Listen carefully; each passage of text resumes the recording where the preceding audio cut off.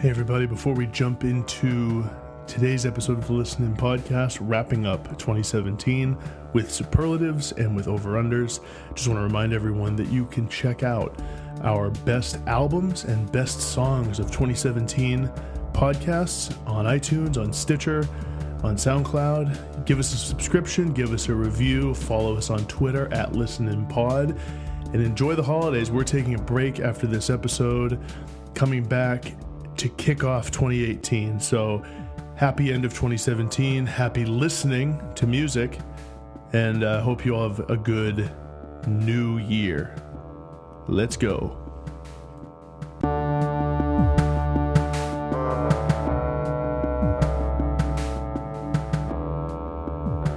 Hey everybody, welcome back to the Listening Podcast, the only music podcast by music listeners for music listeners. We are on the final show of 2017. We are wrapping up our year-end podcasts and our year-end list-making year.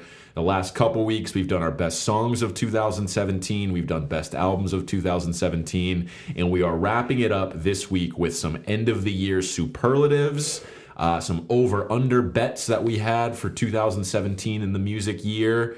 I'm excited to be here with you, Jake. I'm excited to be here with you. Another way to look at this episode, I think, would be a year in review type of deal. Year in review. Where actually, this sort of suite of episodes to close out the year, best songs, best albums, and then superlative / over-unders, kind of a look back at 2017, the year it was in music, and what some of our favorites were. So if you haven't, check out our best albums and best songs of the year podcasts. Those are available wherever you get your podcast. Well, maybe not wherever. I don't know. God knows how many podcast apps there are out there. The basic ones. iTunes, right. Stitcher, Google Play. Like the normal ones. Yeah, like just be a normal person, get them through there. Like I have, like someone gets at it, it's like, oh, you guys aren't on Zephyr. It's like, dude, I don't know what that is. You don't, because I just made it up. But it could be right. It could be real. The fuck? You're not on Zephyr? Come on, man. Shit. iTunes is so fucking 2016.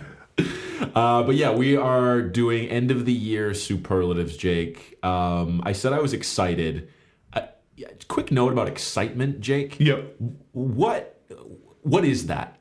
What do you think it's actually like to feel excited about something? It's a fair question. It's a really fair question. And not just sort of anxious and scared all the time. What is that like? I really wish I could answer that question. Listeners, tweet at us, at ListeningPod. What is it like to feel excitement? Now you have 280 characters, too, to explain it. Right. So go at ListeningPod and then just go buck wild. Hopefully it's not a complex topic and you can fit it into 280. Explain to us moments where you felt legitimate excitement. Because I think for the most part, it just manifests in us as anxiety. In dread. And like fear. Yep. But that all being said, I am my version of excited for today's episode. Right. So we have a number of categories that we drafted up over the past few months, and we're going to be awarding certain songs, certain albums, certain artists with sort of awards. It's like an award ceremony, Sean. This is the Oscars of the Listening Podcast. Exactly. So or the Emmys or the Grammys. More important, like if you combined all of those into one prestigious award. Yep. You get the Tonys. Wouldn't be... It still wouldn't be as important as this. Right. So let's dive in here, Jake, with our first superlative. Best guitar solo. What were your nominees for this?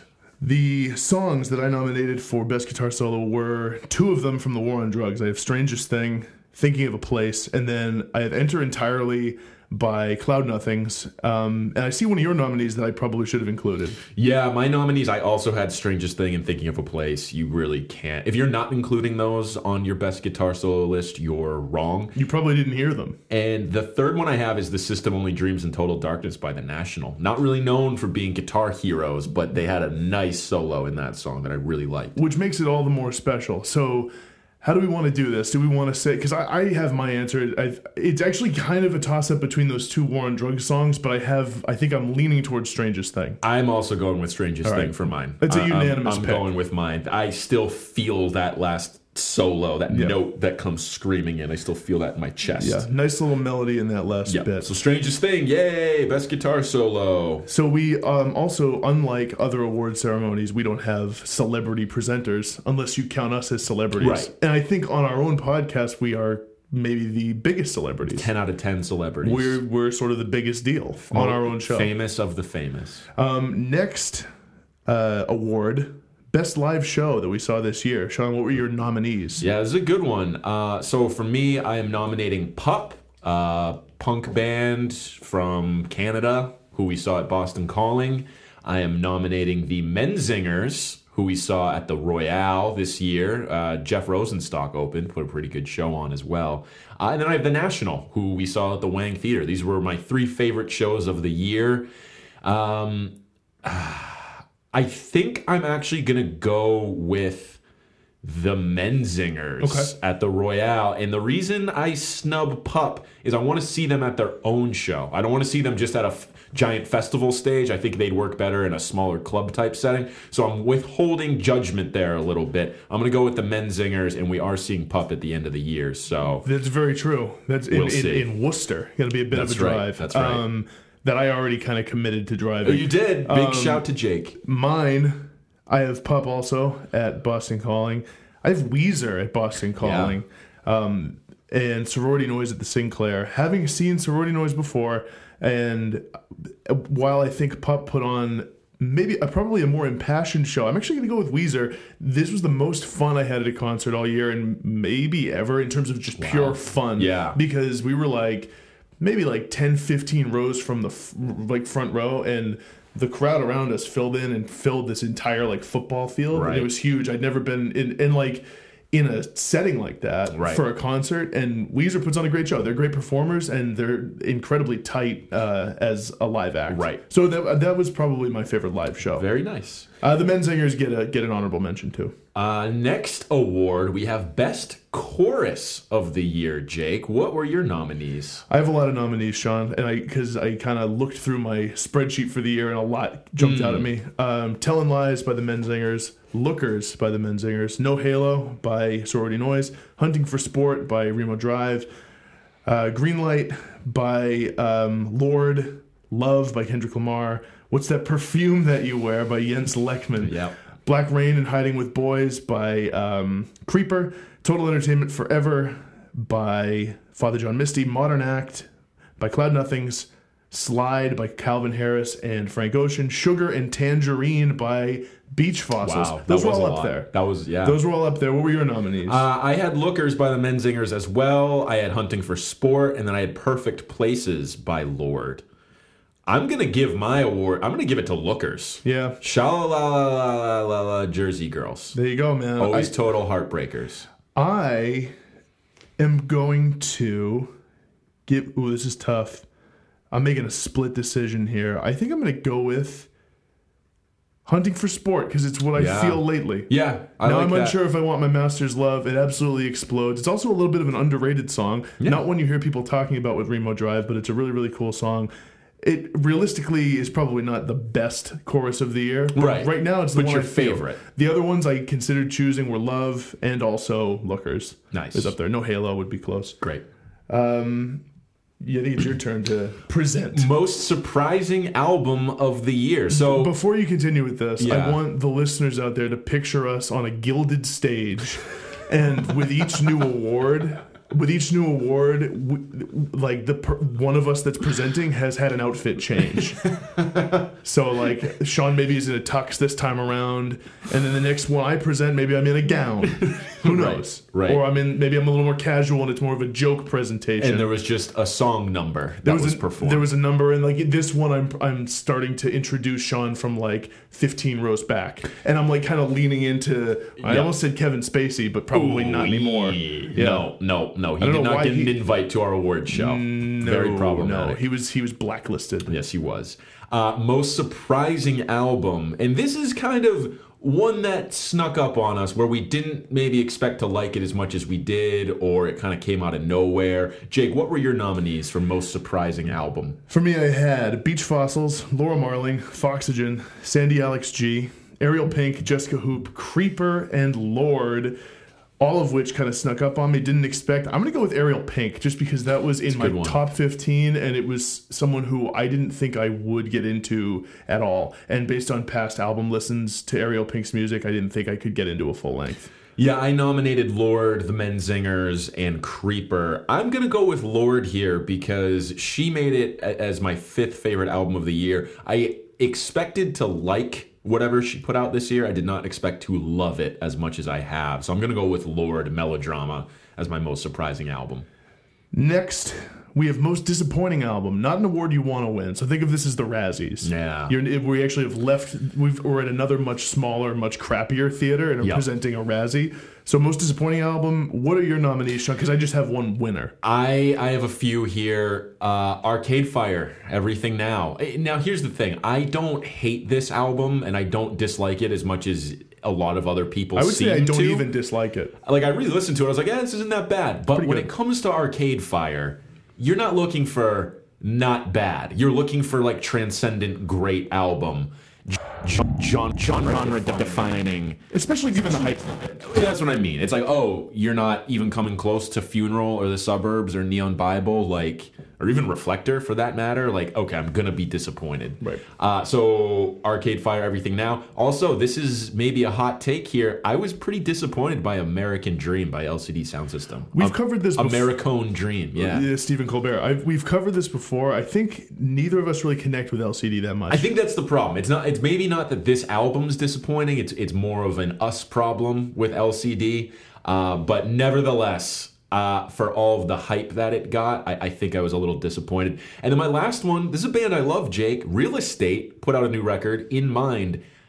I don't want to listen to this album ever.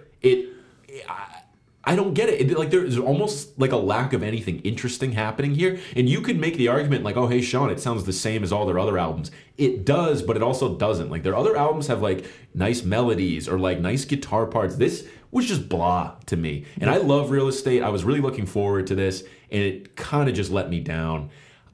For me, and what's your one nominee? I guess your winner, Jake. This is going to be my winner. It's Dirty Projectors. Yeah. And it's not what I would have thought would have been the case earlier in the year when I first started getting into this album, because I actually really liked it early on. It's the most disappointing for me because I just could not bring myself to listen to it more. And as I listened more throughout the year or had repeat listens, I realized I didn't like it as much as I thought. And that's like the harshest reality to come to. I know. When you're like, not only do I not like it as much as I thought, I almost don't like listening to it. I don't enjoy the experience. And I don't know what it is. It's something about the glitchiness of the album. Like, I think I thought it was novel and really cool at my first few listens, and something about that effect wore off on me. Also, what I noticed with that Dirty Projectors album, the closer you listen to his lyrics, the more that dude seems like an asshole. Yeah, Dave Longstreth. Yeah, and like it's all about his breakup with the other woman, I'm blanking on her name, that was in Dirty Projectors. I'm forgetting on her name. And he just seems like kind of a dick. So that kind of turned me off too. I'm going to give this to Arcade Fire, not because the album is that terrible, but just, again, I love Arcade Fire. They're one of my favorite bands of all time, and when you don't deliver like I want you to, I'm going to be disappointed. I'm hurt. I'm kind of hurt by that, by Win Butler and the crew. I would just add with Dirty Projectors, another reason for me designating it most disappointing was that I really, really liked Swing Low Magellan, their last album. Yeah. And when I heard the first few singles off this new one, I was like, ooh, this is a cool progression. Yeah. And again, it just didn't end up connecting more than a few times. And I like it significantly less than that album. Yeah. So let's move on here and let's talk about most underrated album, Jake. So the one that really didn't get the attention that you thought it deserved. What were your nominees? I have Remo Drive with their album Greatest Hits. I have Oso Oso, Unihon Mixtape. For most of the year, I was included in people who underrated that album.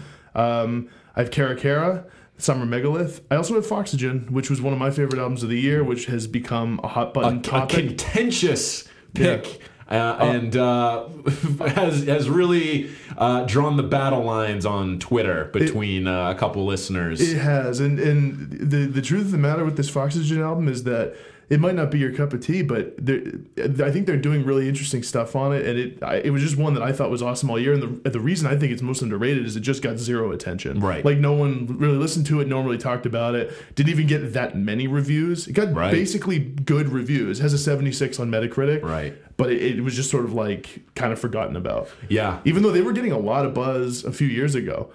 Yeah, they were on and Star Power and the one that was before that. We Are the 21st Century. Yeah. My most underrated, I also nominated Oso Oso, also nominated Cara Cara.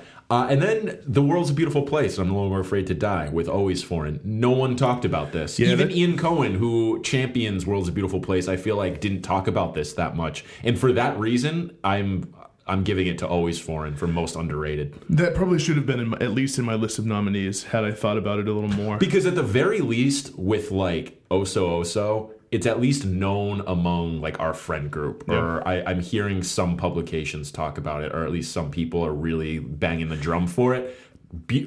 Always Foreign, it's just gone completely under the radar. Yeah, and with underrated, overrated, you can read it a couple different ways, because with as far as a buzz band within a certain scene, I don't think Remo Drive or even necessarily Oso Oso qualify. Like within the scene, I feel like they get a lot of the respect they're due. Right. Especially Remo Drive this year, they got a lot of buzz. But in a larger sense, I think they are underrated. They don't get a ton of attention. All of these are, for sure. Other side of the coin here, Sean, most overrated album. I just have one here, and I will save that after your nominees. Yeah, so I am nominating that King Cruel album. That was all over the place. Got a Pitchfork Best New Music. It's got a 9+. It's been insanely high on a bunch of year-end lists that I've been looking out. I really don't get it. I do not get the King Cruel love. I'm also nominating LCD for Americone Dream.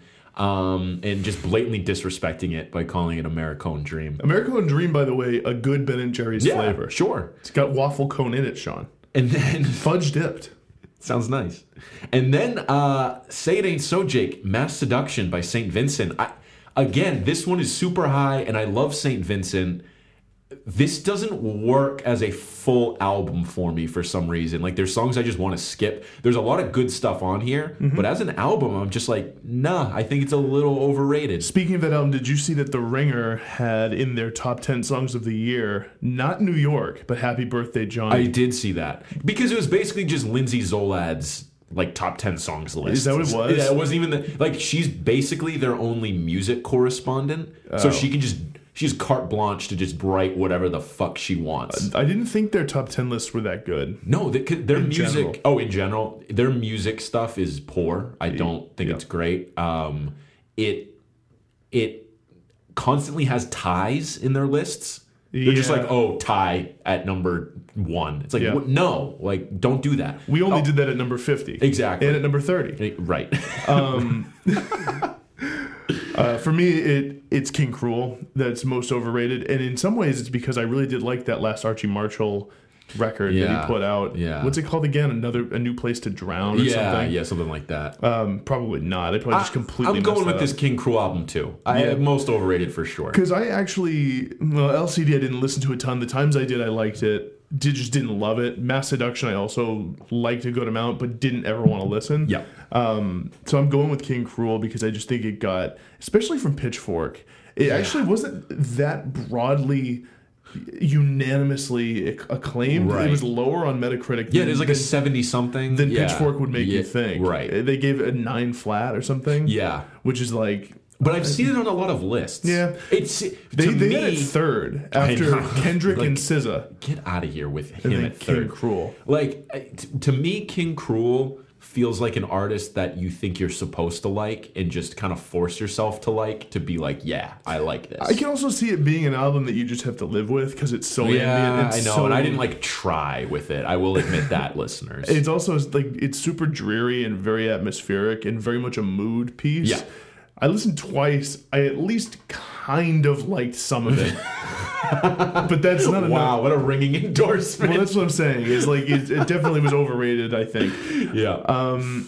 Here's our next one, Jake. This is sort of similar, a little bit different. Album you didn't love, but you listened to more than you thought or meant to. Yeah, so my two nominees here, and I actually don't like to say this about these artists because I feel like they're just fighting the good fight out there, doing their best.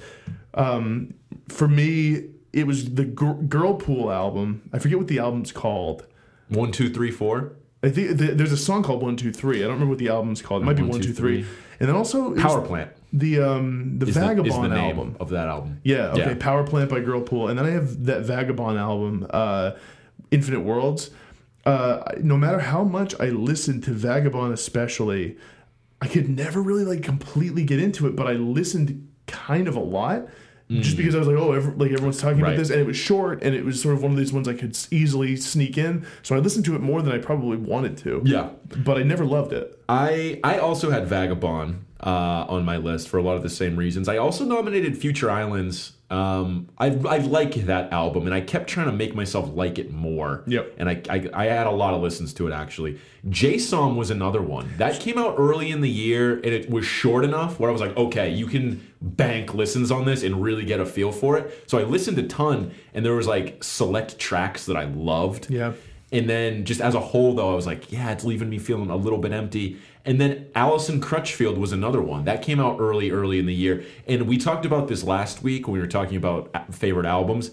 Those albums that come out early in the year when you're full of like energy and excitement about new music, you end up listening to certain albums a lot, like J-Som or Alison Crutchfield, that you would not have if Jessica Hoop if it came out in like July.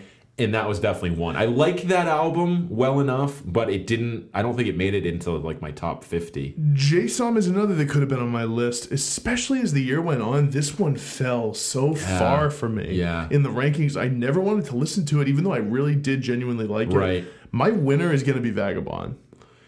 I think it's going to be mine too. Because like, I at least like all of those other ones, I think a little bit more than Vagabond, but listen to all of them about the same. So yeah, I think it's Vagabond. Our next category and award is for Best EP. We actually missed a category, Oh, we Jake. did? Okay, I'm going to go back then. Yep. You're right, because I noticed that and then totally forgot. The real next category. This was like a what was that dude's name who messed up the award? A couple years ago. It was last year. Was the guy who played Dick Tracy, right? Yeah, he fucked up Best Picture. Yeah, what was his name? I don't remember. Wow, that's a real flub. Album you never wanted to listen to, but you do like. So you like it, never really felt you listening to. For me, I have two candidates. It was Hooray for the Riff Raff and Jason Isbell, which I talked about last week. I should have listened to that album more because I really liked it. It actually snuck into my top 50 off of like not a ton of listens, if I'm being honest. Yeah, so albums I like but never really wanted to listen to. I also had Hooray for the Riff Raff on there. I had Thunder Dreamer with Capture on there. I really liked it, just never thought to listen to it. Yep. Broken Social Scene with Hug of Thunder too. Every time I listened, I was like, oh yeah, this is really good, but it's like a little too long and meanders at a couple points. If it was a few tracks less, I think I would have listened more. And then Mount Erie with A Crow Looked at Me. Damn. That's a really good choice that I didn't think of. That's the definition of this. That might have to just win it for me too. That is my winner, is the Mount Erie album. I think I'm going to give it to that too. I think it's going to be a unanimous one because that was a write-in for you. Yeah. And like you changed my mind at the last second because that is, I think, the epitome of an album like that. Big time. Where it's like, almost because of its subject matter, you can't listen to it that much. Exactly. It's too sad. Exactly. So now we're going to go on to Best EP, Jake. What were your nominees for this? I have Kamasi Washington with Harmony of Difference, Rolling Blackouts Coastal Fever with the French Press, and I'm adding, as of right now, Still I Try by Fire is Motion. Very nice. I've been listening to that a lot. It's really, really good. Yes. I also have the French Press. I also have Still I Try by Fire is Motion. I'm going to do an Audible nominee and go with Animal Collective's Meeting of the Waters EP as well as a nominee. That definitely deserves a nod. My win, it's a toss-up between the French Press and Still I Try. I'm going with Still I Try by Fire is Motion as my favorite EP. I'm going to go with Kamasi. Because it's almost like a cheat because his EP is a half hour long. It is like basically a full length album, and it's this musical suite that's pretty ambitious, especially for a quote unquote EP. It's great. It's so good. Next category, we have Best Party Song. We both have one nominee here. and it's Humble by Kendrick Lamar. Yeah, here's the thing. 2017 was an all-time bad year for us personally, picking like a group. Oh, I thought you were going to say full stop for us personally. Like, yeah, pretty much. Yeah, like we've devolved into like, I don't even know. But yes. But we usually in years past have been able to have like a cluster of songs that like the entire group of friends likes and will listen to and kind of identify with. This was really hard to do this year. Like there wasn't that shared culture of a song really. I guess Humble would kind of by default have to be the best option for that because it was a shared cultural song like by everyone. Yeah, Passion Fruit could have been an option. Right. I go with Humble because pretty much everyone knows at least some of the lyrics in a few of those verses. Yeah. My Left Stroke just went viral. All those parts, the this, that, great poop on that AV on that TED talk, that part. Yep. Everyone's always in on that. It'll be like in a room where people are just talking. Yeah. And when you hear those lines going, you'll like stop talking to say and it. that beat doesn't quit. It doesn't. It's so, it's over the top catchy. Yeah. So, that was an easy pick for me. Humble gets it. I'm bummed there weren't more nominees, but I was looking through, I was like, wait, there's like no options for this. Yeah. People might say like Bodak Yellow. It's like I listened to that song one time ever and had to go out of my way to listen to it. It's like the biggest song of the year. Yeah, I don't know if I know it. Yeah. I'm going to just say flat out that I'm not sure I know that song. And that's not like a cool guy, like, oh, I don't like... No. It's just like, I didn't come across it. Yeah. No, I'm like a little embarrassed yeah, to say I know. that. I know. That's why I had to seek it out myself. I had to be like, okay, what's this song all about? Because I keep seeing people reference it everywhere. Is it? It's like pretty good, yeah. You know what was good? It's pretty good. If we awarded this earlier in the year, would have been up there. Is that Migos song, Bad and Bougie? Oh yeah, that would have been up there. That felt like more of an end of 2016 song than anything. It did, but I remember like having a couple parties in like January. Yeah, or when we played Secret Hitler with everybody. Right. Bad and Bougie came on, and like most people knew some of the words. But I think it's Humble. Either way. Yep. Let's do, Jake, best music month. I think hands down, again, we both had June for this. Yeah. June, I think, is the easy pick. What came out in June? It was, let me take a look. We had like Fleet Foxes, Yeah. Lord. Let me pull up the list because I had There's a lot of heavy hitters that came before. out in June. Yeah, you had Thunder Dreamer, Beach Fossils, Big Thief, Fleet Foxes, Chuck Johnson, Lord, Jason Isbell, Kevin Morby, if you want to include that. I do. It's a good album. Vince Staples. That's a great month. Yeah. June, hands down. June. Yeah. I can't think of anyone that even really comes close. No, there were some other, like, again, the usual areas were, like, the Mays, September, Octobers. They were solid, but I think June... takes the cake. It does. It takes the cake, carries the day. It does. Next, we have Best Album Title. This is a fun one. My nominees for Best Album Title were Damn, Big Fish Theory, Vince Staples, The French Press, Rolling Blackout Coastal Fever, Soft Sounds from Another Planet by Japanese Breakfast, and Stranger in the Alps by Phoebe Bridgers. I also had Damn. I also nominated Near to the Wild Heart of Life by Japandroids. More Life by Drake. I also had Stranger in the Alps, which is really only funny if you know like the inside joke around that. The Big Lebowski reference. Yep, exactly. Yep. And then Melodrama by Lord as well. Jake, what is your winner here? My winner is going to be Damn. I think I'm going to go with... this is a tough one. I kind of want to pick Damn too. Just to be different, I'm going to go with Melodrama. Because I think Melodrama encapsulates the theme of that album so well. Yeah, no, I absolutely agree. I think ultimately that was a snap decision for me. Yeah. I consider going Big Fish Theory too, which I really like, but Damn is so emphatic, and also it has something to do with the way it looks on the album cover, which is a good segue for... Best album cover, Jake. That's right. All right, what are your nominees for Best Album Cover? Pure Comedy by Father John Misty, and Damn by Kendrick Lamar. Actually, my 1 and 2 favorite albums of the year. Two heavy hitters. I also have Damn. I also have Pure Comedy. I also have Melodrama in the mix. I think Melodrama is actually going to go down in history as like an iconic album cover. People are going to see it and be like, whoa, like that's that album. It's going to go down just as a straight up iconic album. And then I have Always Foreign by World's a Beautiful Place. What is your pick here, Jake? It's tough, but because of the hours I've spent poring over the little details on my vinyl sleeve, I'm giving it to Pure Comedy.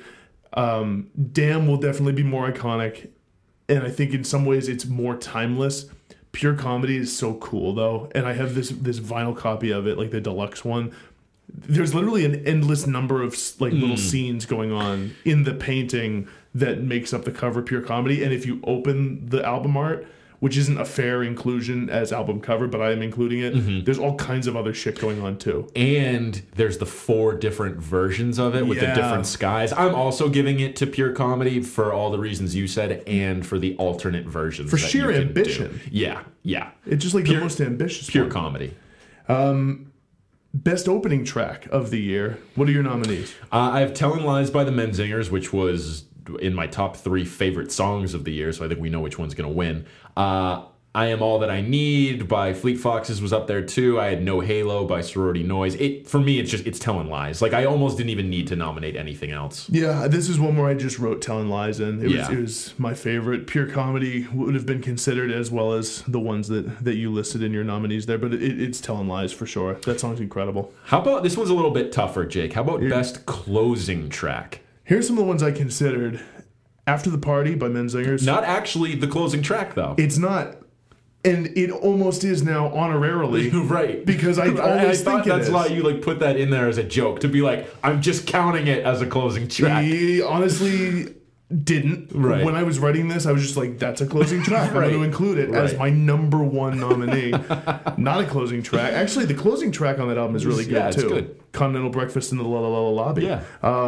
So exclude that. Crack Up by Fleet Foxes. In 20 years or so, the song's title, which we couldn't remember last week when we were talking about best albums. Truth by Kamasi Washington. Duckworth by Kendrick Lamar. Infinite Steve by The World is a Beautiful Place. I also included Guilty by Sandy LXG. Nice. I also have Infinite Steve by World's a Beautiful Place. In 20 Years or So by Father John Misty. I have Perfect Places by Lorde. Duckworth by Kendrick. And then I have In a Body Like a Grave by Japandroids as well. What is your winner here, Jake? Ooh, it's really, really tough. Because you can go a couple different ways with this. And here's my thinking. So I'm like, okay, what song do I just want to listen to maybe the rest of time? It's like Perfect Places, probably. Like, that's super easy. But which one sums up the album Which which is a better closing track? And for me, it's probably In 20 Years or So, because it sums up Pure Comedy so perfectly. And that's like a hard album to cap off, but In 20 Years or So does it well. I think I might have to pick that one. It's so tough, man. I really am considering a lot of these. Duckworth would maybe be like the next pick. Duckworth comes to mind as a potential winner. Also, and it's almost unfair to have Truth by Kamasi in here because, again, it's so long. And it really is like all those songs combined. Yeah. But that song is so good. And it's like, talk about encapsulating an album. Yep. I might have to go with Truth. Wow, Truth. Yeah, I might have to go with just as a closer because it's like it's the length of the rest of the album almost. Pretty much. I think, but I could have gone with it 20 years or so. Duckworth would have been a consideration. Yep. Are you up? I am. Here is one. Actually, I'm not, but I'm going to intro it anyways. That's okay. Favorite lyrics, Jake. Yeah. Favorite lyrics. This one I have a few different ones. This one might be a little bit involved, but I think it's a good one. What do you have? This is going to be so involved, and I wrote these so long ago that I'm hoping I don't forget the parts. I have songs where I just included like the entire thing, everything. You know what I mean? I feel like it's hard to pinpoint. Like, so for me, Ballad of the Dying Man. Yep. The part where he's talking about. I'm trying to remember the specific part. It's not coming to me. I actually linked to it so I could look at it. I won't do that. For Robin, by The World is a Beautiful Place, the lyrics about I miss going to bars with Steven. Yeah, I miss going with Steven to bars that serve chicken, working with Caleb, getting drunk on the clock. Yeah. The chorus of Thinking of a Place, I'm moving through the dark, of A Long Black Night, I'm thinking of a place, it seems so very real. Love those lyrics, they're abstract, but also I think kind of evocative. I have lookers actually for the chorus, like Sha-la-la-la, Jersey Girls are always total heartbreakers. Also, so it's like that is so super simple, and I like it for that. But also, you can include any verse in that song too. Yeah, for sure. Hunting for Sport, which we've mentioned before, Remo Drive. Now I'm unsure if I want my Master's Love.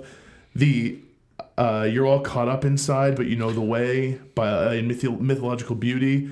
Also, I have an older brother, I Don't Know, He Could Be Anywhere from that same song. That's Big Thief. Grey Poupon, That AV on That TED Talk. From Humble is up there for me. I have from Chanel, My Guy Pretty Like a Girl. I think that's that a good one. Lyric is like Frank being very upfront, and I've always thought it has a good ring to it. Yep. Duckworth is like a whole song nominee, where it's like the story behind that is incredible. Leave the Fan On by Sorority Noise. The Welcome to My Hell, I've Got a Notebook. Welcome to My Hell, I've Got a Mattress. That whole part. Yep. Also, No Halo. I didn't show up to your funeral, but I showed up to your house. That part. And the If We Were Vampires chorus by Jason Isbell. Yeah. I also nominated that If We Were Vampires chorus. I also have a couple choice Father John Misty ones, like in Leaving LA. It's verse 8. It's the last one. The one where it goes, I'm merely a minor fascination to manic virginal lust in college dudes. I'm begin to see the end of how it all goes down between me and them. Some 10-verse chorusless diatribe play as they all jump ship. I used to like this guy. This new shit really makes me want to die. Great self-aware lyric to cap off that song. Think it's really, really funny. Also on the Memo by Father John Misty, I love the line that goes... And as the world is getting smaller, small things take up all your time. Narcissus would have had a field day if he could have got online. And that continues. That goes, in friends, it's not self-love that kills you. It's when those who hate you are allowed to sell you that you're a glorious shit the entire world revolves around. And that you're the eater, no, not the eaten, but that your hunger will only cease if you come binge on radiant blandness at the disposable feast. Father John Misty going in on that verse right there. Can I get one in really quick? Yeah. It's the specific line from Ballad of the Dying Man that I wanted in mind. Yeah. And it's the what he'd give for one more day to rate and analyze. The world made in his image as of yet to realize what a mess to leave behind. I love that part. Yes, that's a great one. I also nominated For Robin for that lyric about the friends, but also the one that goes, missing an artist for the loss of their art isn't grief. We're heartbroken for Robin and hate what he did, but real, true, and private loss is so hard to express. That's a really fucking sad lyric. And talks a lot about like celebrity death and being like, yeah, we're sad, but like that's not the same as actually losing somebody. Is that about Robin Williams? I would assume it has to be. As I was conjecturing on an earlier podcast I think it has to be. Yeah, I would assume so. A couple more that I nominated here. I'll Still Destroy You by The National. The Put Your Feet Against the Wall. I swear you got a little bit taller since I saw you. I'll Still Destroy You. For me too, man. Damn. Enter Entirely. That last part, the moving on, but I still feel it. You're just a light in me now. Refrain, outro that just keeps going. And then I also have Day I Die by The National. We've talked a lot about the lyrics on that song. Marine Tigers by World's a Beautiful Place as well. There's nothing wrong with Jose. There's nothing wrong with, whatever. Moses. Yep. Best Intentions by Hodera. Sour Breath by Julian Baker. We could go on and on here. What would you say, Jake? What are you giving to for favorite lyrics? I think for me it has to be a Father John Misty song. Yeah. And I'm going to go with Ballad of the Dying Man. I'll read a little bit of another verse. So says the dying man once I'm in the box. Just think of all the overrated hacks running amok and all of the pretentious, ignorant voices that will go and check the homophobes, hipsters, and 1%. The false feminists he'd managed to detect. Oh, who'll critique them once he's left. Yeah. Like, I just love the idea of like how self-deprecating this is, because you know who he's talking about. He's talking about him and people like him, right, who will go through life overanalyzing everything, not enjoying anything, thinking they're better than other things, and then when they get to the end of their life, it's like, well, did I even live, or did I just like fucking ruin it for myself? Right.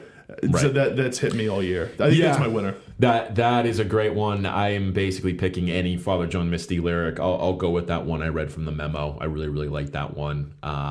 You could honestly close your eyes and pick anything on that album, and it would be worthy of winning, though. That's a good category. Yeah, it is. That's a lot to unpack, and there's so many we must have forgotten. We probably could have done a whole episode on favorite lyrics alone. Yeah, for sure. Next category, favorite musical moment.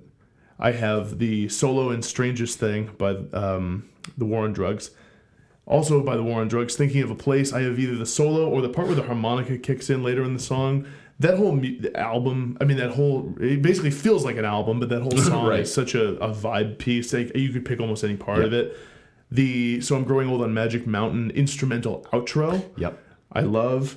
I have the orchestral parts in America by Foxygen because it's insanely complicated and very ornate in a way that I haven't heard anyone else come close to doing this year. Also, there's a part in Trauma by Foxygen that I considered there as well. And it looks like you have one nominee, which is also my winner. Just one, and it's my winner. It's The Strangest Thing solo. Because that's still, like I said, just like I feel it. Yeah. I feel it. Yeah, Strangest Thing solo. And it's funny because Thinking of a Place is my favorite song on that album, but it's almost like Strangest Thing has this, the part where the solo just explodes is like this distilled down moment that always hits me really, really hard. So that's my winner as well. 100%.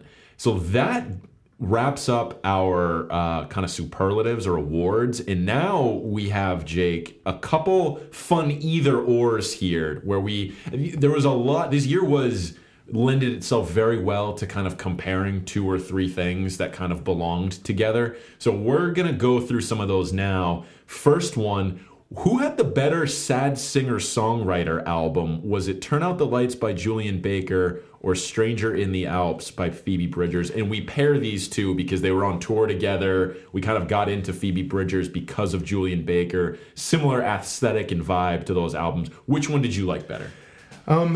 It grows narrower and narrower, the lead by the day between these two albums. I went with Turn Out the Lights by a little bit. I think it is a bigger, more ambitious swing by Julian Baker. Even if I don't always feel like listening to it, I think the highs of this album for me are higher than Stranger in the Alps. So that's the one I'm going with. Yeah, and I'm going with the opposite. I'm going with Stranger in the Alps. Not because the highs are higher. I think it's just more consistent. And yeah, Turn Out the Lights is probably a more ambitious swing and maybe a technically better album, but I would rather listen to Stranger in the Alps. So I'm going with Phoebe Bridgers on that one. Next, we have Better Emo Release, Unohan Mixtape by Oso Oso, or Greatest Hits by Remo Drive. What'd you pick here? I have Unohan Mixtape. That was like my number 4 album of the year. I got to go with that. Yeah, I actually end up picking Unohan Mixtape here too, although I think Greatest Hits is more fun. Was evidenced, not a word, evinced, I don't know, by...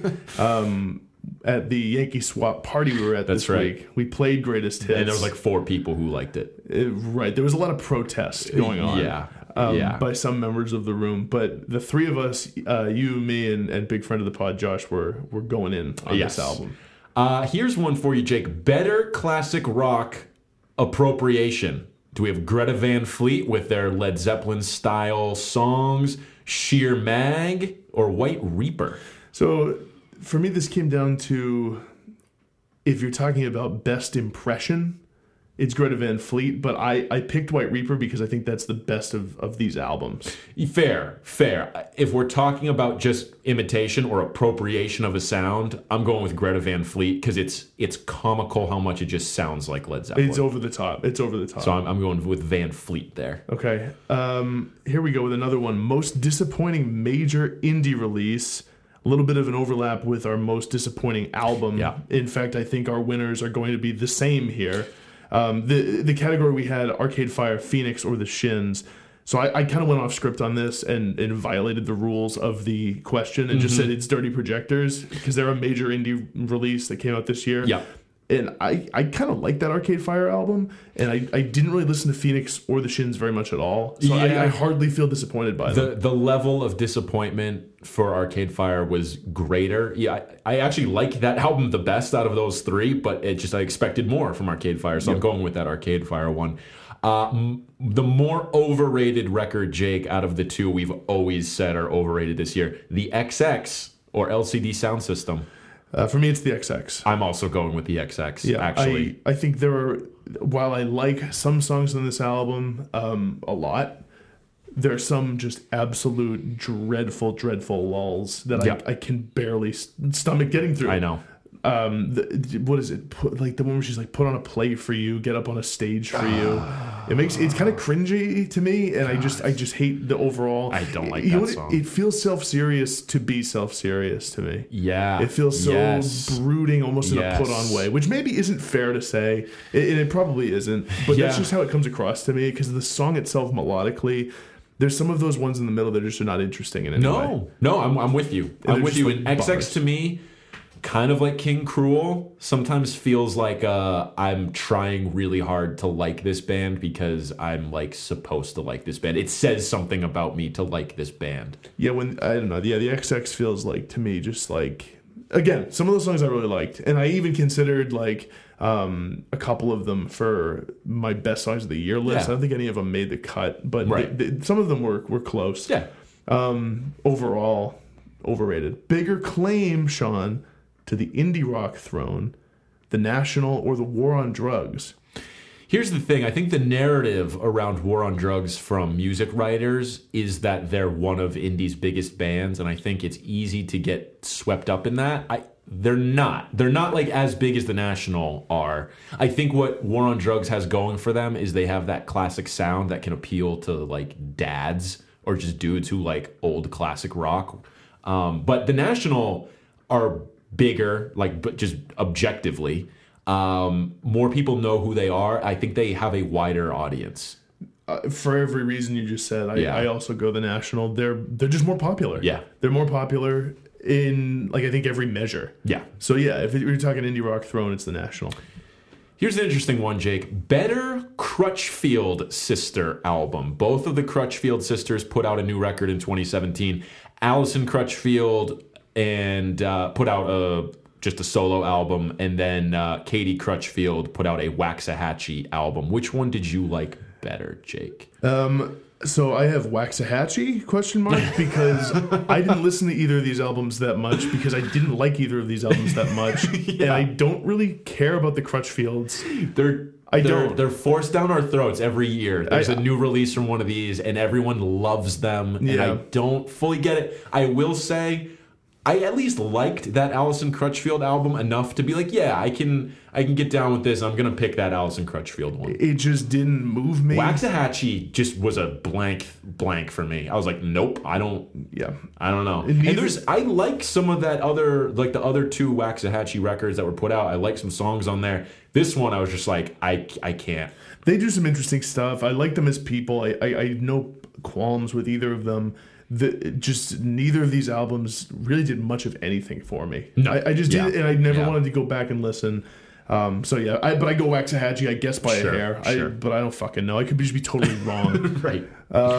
Better serviceable indie rock record that you never wanted to listen to. We got Real Estate or Spoon. Yeah, so I mentioned Real Estate earlier, how I was kind of disappointed with it. It was very bland. It's still got like pretty good reviews, and people seem to generally enjoy it. Same with Spoon. This got good reviews. People seem to enjoy it. I never wanted to listen. I'm going with Spoon, though. I think it's a better album. The Spoon album is better. Yeah. And it also gave birth to Hot Thoughts, which is the name of a segment for us. That's true. Which I sometimes would forget that we got from Spoon. That's right. That's very important. And I think the album is called Hot Thoughts. It is. So there you go. Big shout to Spoon. Here's another one, Jake. Better 2012 core release. Mm-hmm. And by 2012 core, I mean neither of these bands had put out a record since 2012. And we're throwing it back to that time. Japandroids or Grizzly Bear? Which one did you like better? I like Grizzly Bear better. I know Japandroids does a lot for you. I don't know. It just didn't totally move me. So I go Grizzly Bear. I'm going with Japandroids here. I actually love this album. I love Near to the Wild Heart of Life. It's not as good as Celebration Rock, but it's still another good entry in their discography. I'm going with Japandroids. Next, we have More Earnest album. Jens Lekman with Life Will See You Now. That's going to be hard to beat. And then we have Creeper, Eternity in Your Arms, which if you listen to our Best Albums podcast, you heard us describe as like Halloween the album in some ways. Right. It's like has just generally creepy, goosebumpy themes. And by earnest, I think it's just like they are clearly just going for an aesthetic, and they're not joking. As far as I can tell, There's no irony. shred of irony. No. I gotta go with Jens Lekman though, dude. This guy just wears his heart on his sleeve and does not give a fuck. No. It's Jens Lekman. Yeah, I totally agree. That's a unanimous pick for me too. That album is so emotionally earnest and borderline happy. I love that record, man. It's so much fun. Here is sort of a similar one. Most unintentionally funny album. We nominated Jens Lekman again. We have Creeper up there as well. But we're also including that Led Zeppelin copy, Greta Van Fleet, in here too. I'm going with Greta Van Fleet. It's just hearing this dude wail like Robert Plant is unbelievable and is so funny because it's so over the top. It's totally crazy. Yeah. I also picked Greta Van Fleet here. I think you could go with Jens Lekman or Creeper. They both are funny, but they're more just like earnest. I think you almost feel bad making fun of it in any way. But you can definitely just like laugh at both those albums because they're ridiculous. They're over the top. But it's Greta Van Fleet by far. When he comes in with his like his Robert Plant wail, I'll laugh in public. Oh yeah, listening to that. As good as it is, it's great. Oh, right. But I'll laugh at that. Better comeback album of the year, we got Slowdive or Broken Social Scene. And we're sort of fudging the definition of comeback here because Slowdive had a true comeback with their first album since like the 90s. Broken Social Scene, not that much of a break comparatively, but they both sort of felt like, these major indie bands coming back after years and years of not having anything. I'm going with Slowdive here, though. Yep, it's Slowdive for me, pretty easy. Never did really get into the Broken Social Scene album. So Slowdive for me, because I really, really like that record. Here's a fun one, Jake. Album or albums that you listened to once or maybe twice and legitimately don't remember at all. Because we listen to a lot of music. Yeah, I wrote this category up because I realized as I went through my spreadsheet for the year that there were kind of a lot for me. So here's a few, and this is no shot at the music, which I'm sure is fine. I just don't remember it, even though I listened to it as documented by my spreadsheet. Knee High with Offers, who before this episode I was talking to Sean about, and I said, "Isn't that like an ambient or electronic album?" And he was like, "No, that's a rock band." I legitimately couldn't tell you what the album cover looks like, what any of the songs sound like, what any of the titles are, how long this album is. I have no idea. I truly don't remember it, but it was documented. I know I listened to it at least once. You listened to it, yeah. Power Trip with Nightmare Logic. Don't really remember what the hell that is. Why Love Now by Pissed Jeans. I kind of remember the aesthetic of this album, and I know that it got a lot of buzz. I don't remember it. Blank Mass with World Eater. As far as I remember, this album sounds kind of like One Trick's Point Never. Okay, yeah. But I could be wrong. Cashmere Cat with the album 9. Yeah. There was a couple good songs on there. There were. I don't remember them. Jalen with Black Origami. Forest Swords with Compassion, and Laurel Halo with Dust. These are all albums where when I looked back and saw the titles, I was like, I couldn't tell you really anything about that album and feel almost bad even claiming I listened to it. Yeah, a few of those were also on mine, like that Black Origami Jalen one, the Cashmere Cat one, the Knee High one. I'm going to go with that Jalen Black Origami one because I did only listen once. It ended up on a bunch of year-end lists, like pretty high up, and I'm like, yeah, I listened, but not really. I'm going to go with Knee High just because of how funny it was that I truly didn't even not only did I not remember this album, anything about it, I didn't even know the genre. This is an album I listened to. Right, that's not a good sign. That I took between 20 and 60 minutes out of my day because I had no idea as to the length. And listened to. And it totally slipped my mind, totally forgot. Next category, album or albums you should definitely have made an effort to listen to but just didn't. Sean? I have 444 by Jay-Z on mine. And the reason for that is basically because it wasn't on Spotify. Yep. And I didn't deem it worth it enough to go seek out a copy of it in any way, shape, or form. So 444, it's supposed to be really good. I should probably just listen to it. And then that Kalila R&B album, Take Me Apart, that is also ranked really high on a lot of year-end lists. Never took the time. I just know it's probably not for me. So those were two big ones.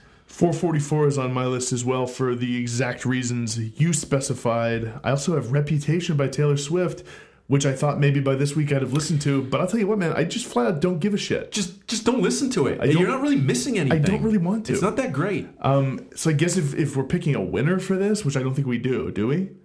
No. No, we don't need to. We did with the last category. Yeah. But we don't have to. Yeah, those are two for me. Yeah. Best ambient electronic release. We both have the same two entries here. We do. Kelly Lee Owens and Chuck Johnson with Balsams.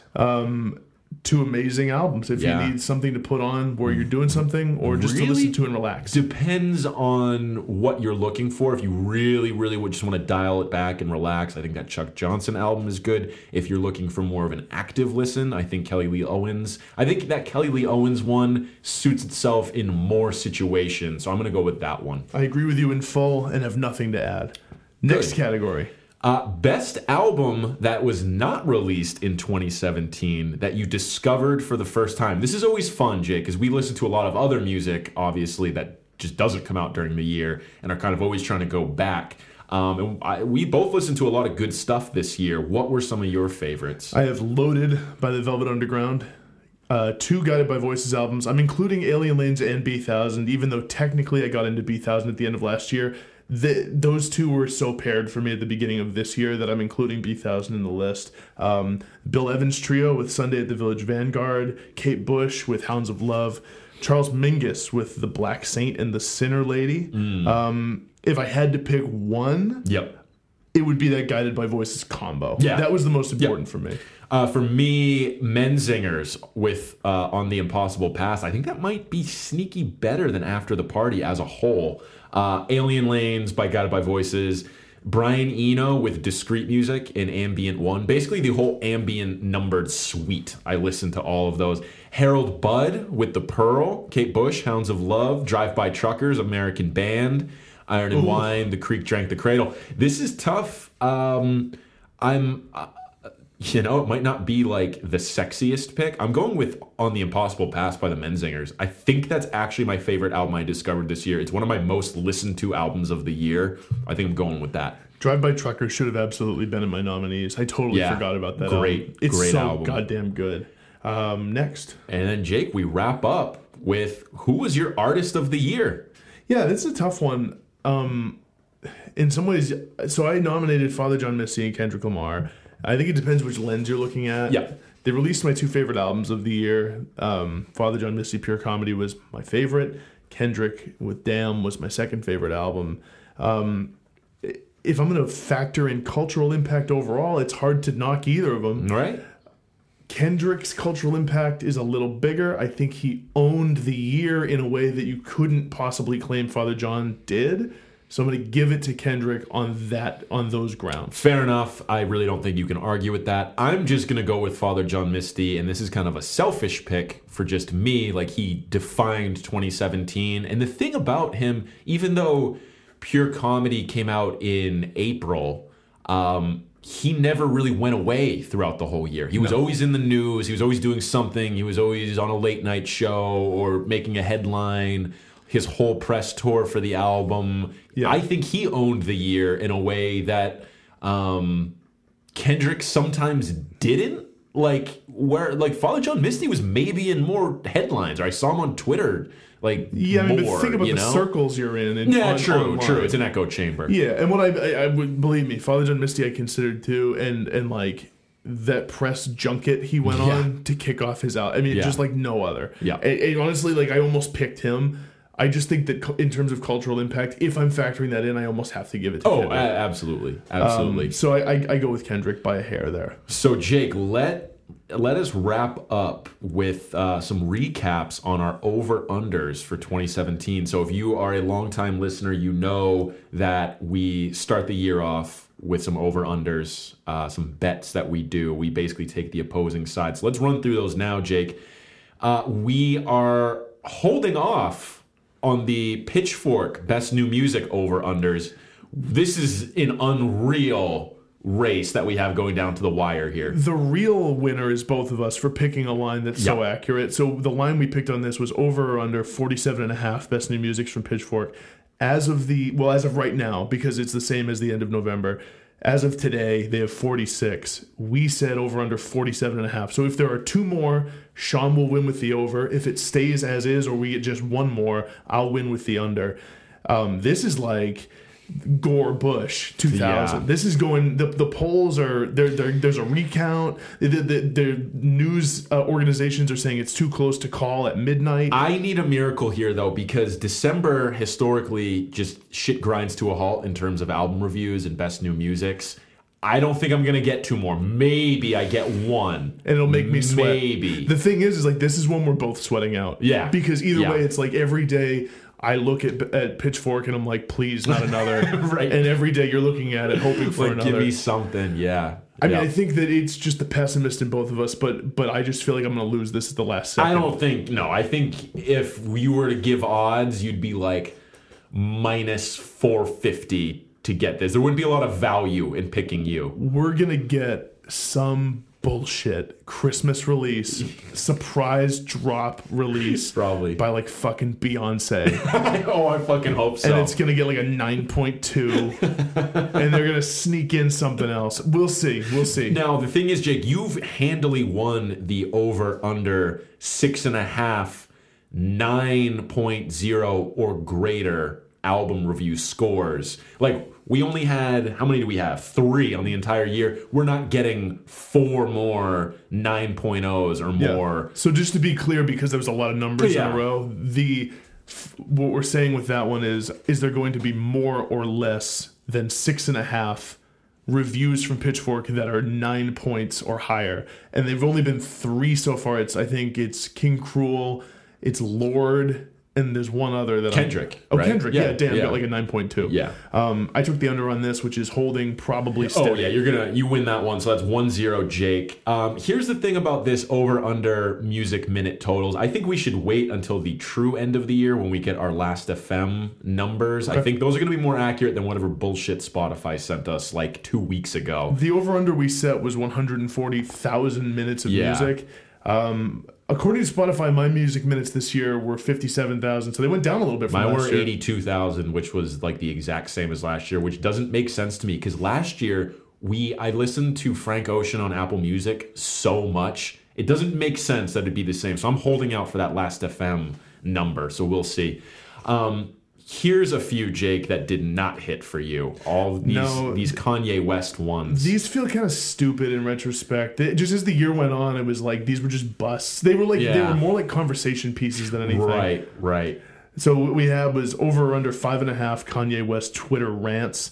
Included, and we had all kinds of criteria for what is a rant. It didn't matter because he left Twitter. Yeah. So I took the over there and took a fucking bath. Yeah, you did. We also had over or under 4.5 Kanye West mentions of Donald Trump directly on Twitter. I felt like this might happen. See, it is such a gamble because you're like, well, all it takes is him basically shooting off like one day out of the entire year, and you're like, yeah, you hit it. I could have hit a rant and that over in one day. Yeah, I know. And Santa never delivered. It didn't happen on these over-unders. It didn't happen. They didn't really happen. What do we have next? 2-1, and then over or under 11.5 straight weeks, the new Taylor Swift album will be at number 1 on the Billboard charts. I thought this was going to happen. I took the over on it. You thought you swindled me, if you remember. I got my comeuppance for that, Jake. I got my comeuppance for it. Because it's already third. Yeah. I mean, I guess it's possible it could do like a Dark Side of the Moon thing and go back to number 1. Yeah, but I don't think it will for the next, And that might not even count because I think what we were assuming was after release. Exactly. Like once it was released. Yeah, so you got that one, so that's 2-2. And then this one doesn't really count because over under 1.5 mentions of Kanye 2024 campaign on any new Kanye release. We didn't get a new Kanye release, so it doesn't really apply. There was no new album. So we are 2-2 heading into our album score over unders from Pitchfork, which are actually more fun. And I think next year we're going to focus on this piece of it more than like trying to guess at what scenarios could happen. Especially, it's less fun to do the cultural significance ones, because what you learn is like if you take the over, you're just going to lose. Right. It doesn't matter. Like you should just always take the under. Right. Exactly. Which is much safer, because it's like, oh, that probably just won't happen because it's this thing we're making up right now. Right. But with the pitchfork over-unders, in terms of what the score going to be, those, I think, they're a little more measurable. So what we had for these, really quick before we say the winners, we had the National, we set the line at 8.2. We had Japan Droids, we set the line at 8.5. Father John Misty, we set the line at 8.5. Fleet Foxes, 8.2. And Arcade Fire, 8.6. Wow. It's funny to look back on these right now. So here's the overall trend. The overs got completely and absolutely killed. Only one of these overs hit, and that was Fleet Foxes, which luckily I picked. That got, I think, at 8.7. Yeah. That was the only over for any of these scores. Yep. All the others went under. So the National, 8.2. Sean took the under, so won that. Got an 8, I think. He got an 8 even. Yep. For Japan Droids, it went under 8.5, which you guessed. And I think it got like a 7.3 or something. Something like that. Yeah. It was like in the 7s. Seemed like a slightly unfair score. This is an affront to both of us. This was Pitchfork giving double middle fingers to you and I. This was just the only silver lining for me out of their score, is that Father John Misty got under an 8.5. It got like a 7.6 or something. And I remember in the lead up to this, we were like, oh, it's a lock on the over. It's going to get like a 9. It's a lock. And it just didn't happen. Nope. Just didn't happen. Didn't deliver. I won with the under, where I kind of hedged there. Yeah. And then with Arcade Fire, we set the line here at 8.6. This is the one that by far underperformed the most. Like a 5 point something? Either a 5.6 or like a 6.3 or something. Like it got killed. So I take the day on the Pitchfork over-unders by 1. And you take the day overall so far. By 1. By 1. And most likely you will just take it in general, because you're going to win that Best New Music's 1, even if I come through on the music minute total. So yeah, we'll see. Yeah, we'll see. We'll see. So we'll stay tuned on those. Maybe do a quick final recap when we come back next year. But that wraps up 2017, Jake. And a great year for music, a tough year for everything else. Just about everything else, especially in the world. Yeah. And I just want to take a moment to thank everybody who has listened throughout this year and throughout the 2 and a little bit of change years that we've been doing this. Yeah. I really enjoy it. I have a lot of fun talking about music and listening to music and having an opportunity and like a platform to do it. And even the little bit of sort of recognition and sort of attention and feedback that we get on Twitter and through listeners is huge. And I think I probably speak for both of us in thanking everybody who's listening now and who has listened this year. Yes, 100% thank you. I echo all of the same sentiments. Thank you for listening. We will be back in 2018. Thanks, everybody. Bye.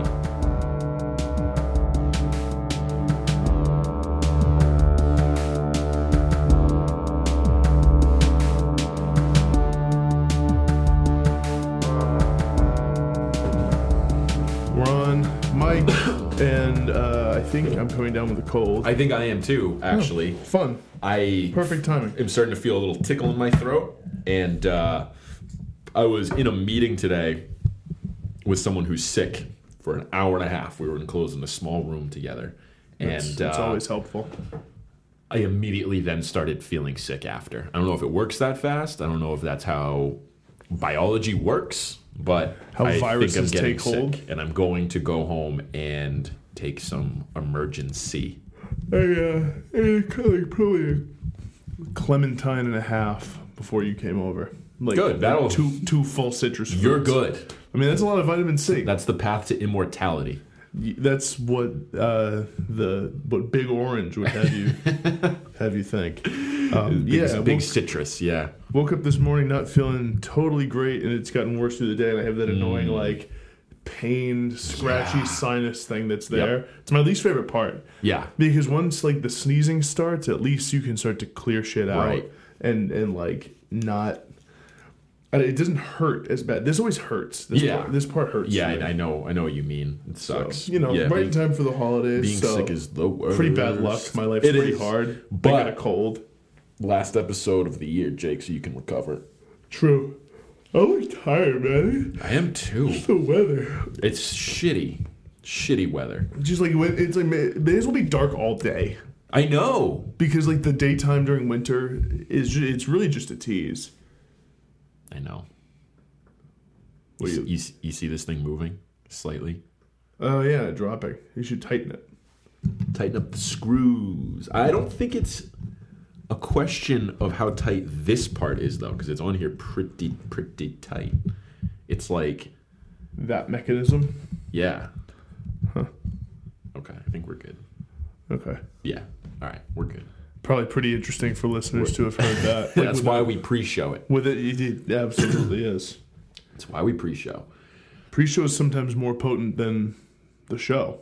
Sometimes it is. Sometimes it's a show within a show. Yeah. Sometimes more revealing. Other times it's not. Other times there's really not a whole lot of substance. No, like right now. This is one of those. This is one of those times. Like we talked about maybe having a cold, and that's about it. I'm pretty wiped out. I got to be honest. Yeah. Let's just dive into the episode, and we'll be okay. All right. Do we have anything other than superlatives and over-unders? No. Okay. No. We're not doing a 2 truths and a lie. Should we prep one really quick? No. No. All right. Yeah, I'm good. Okay. 3, 2, 1.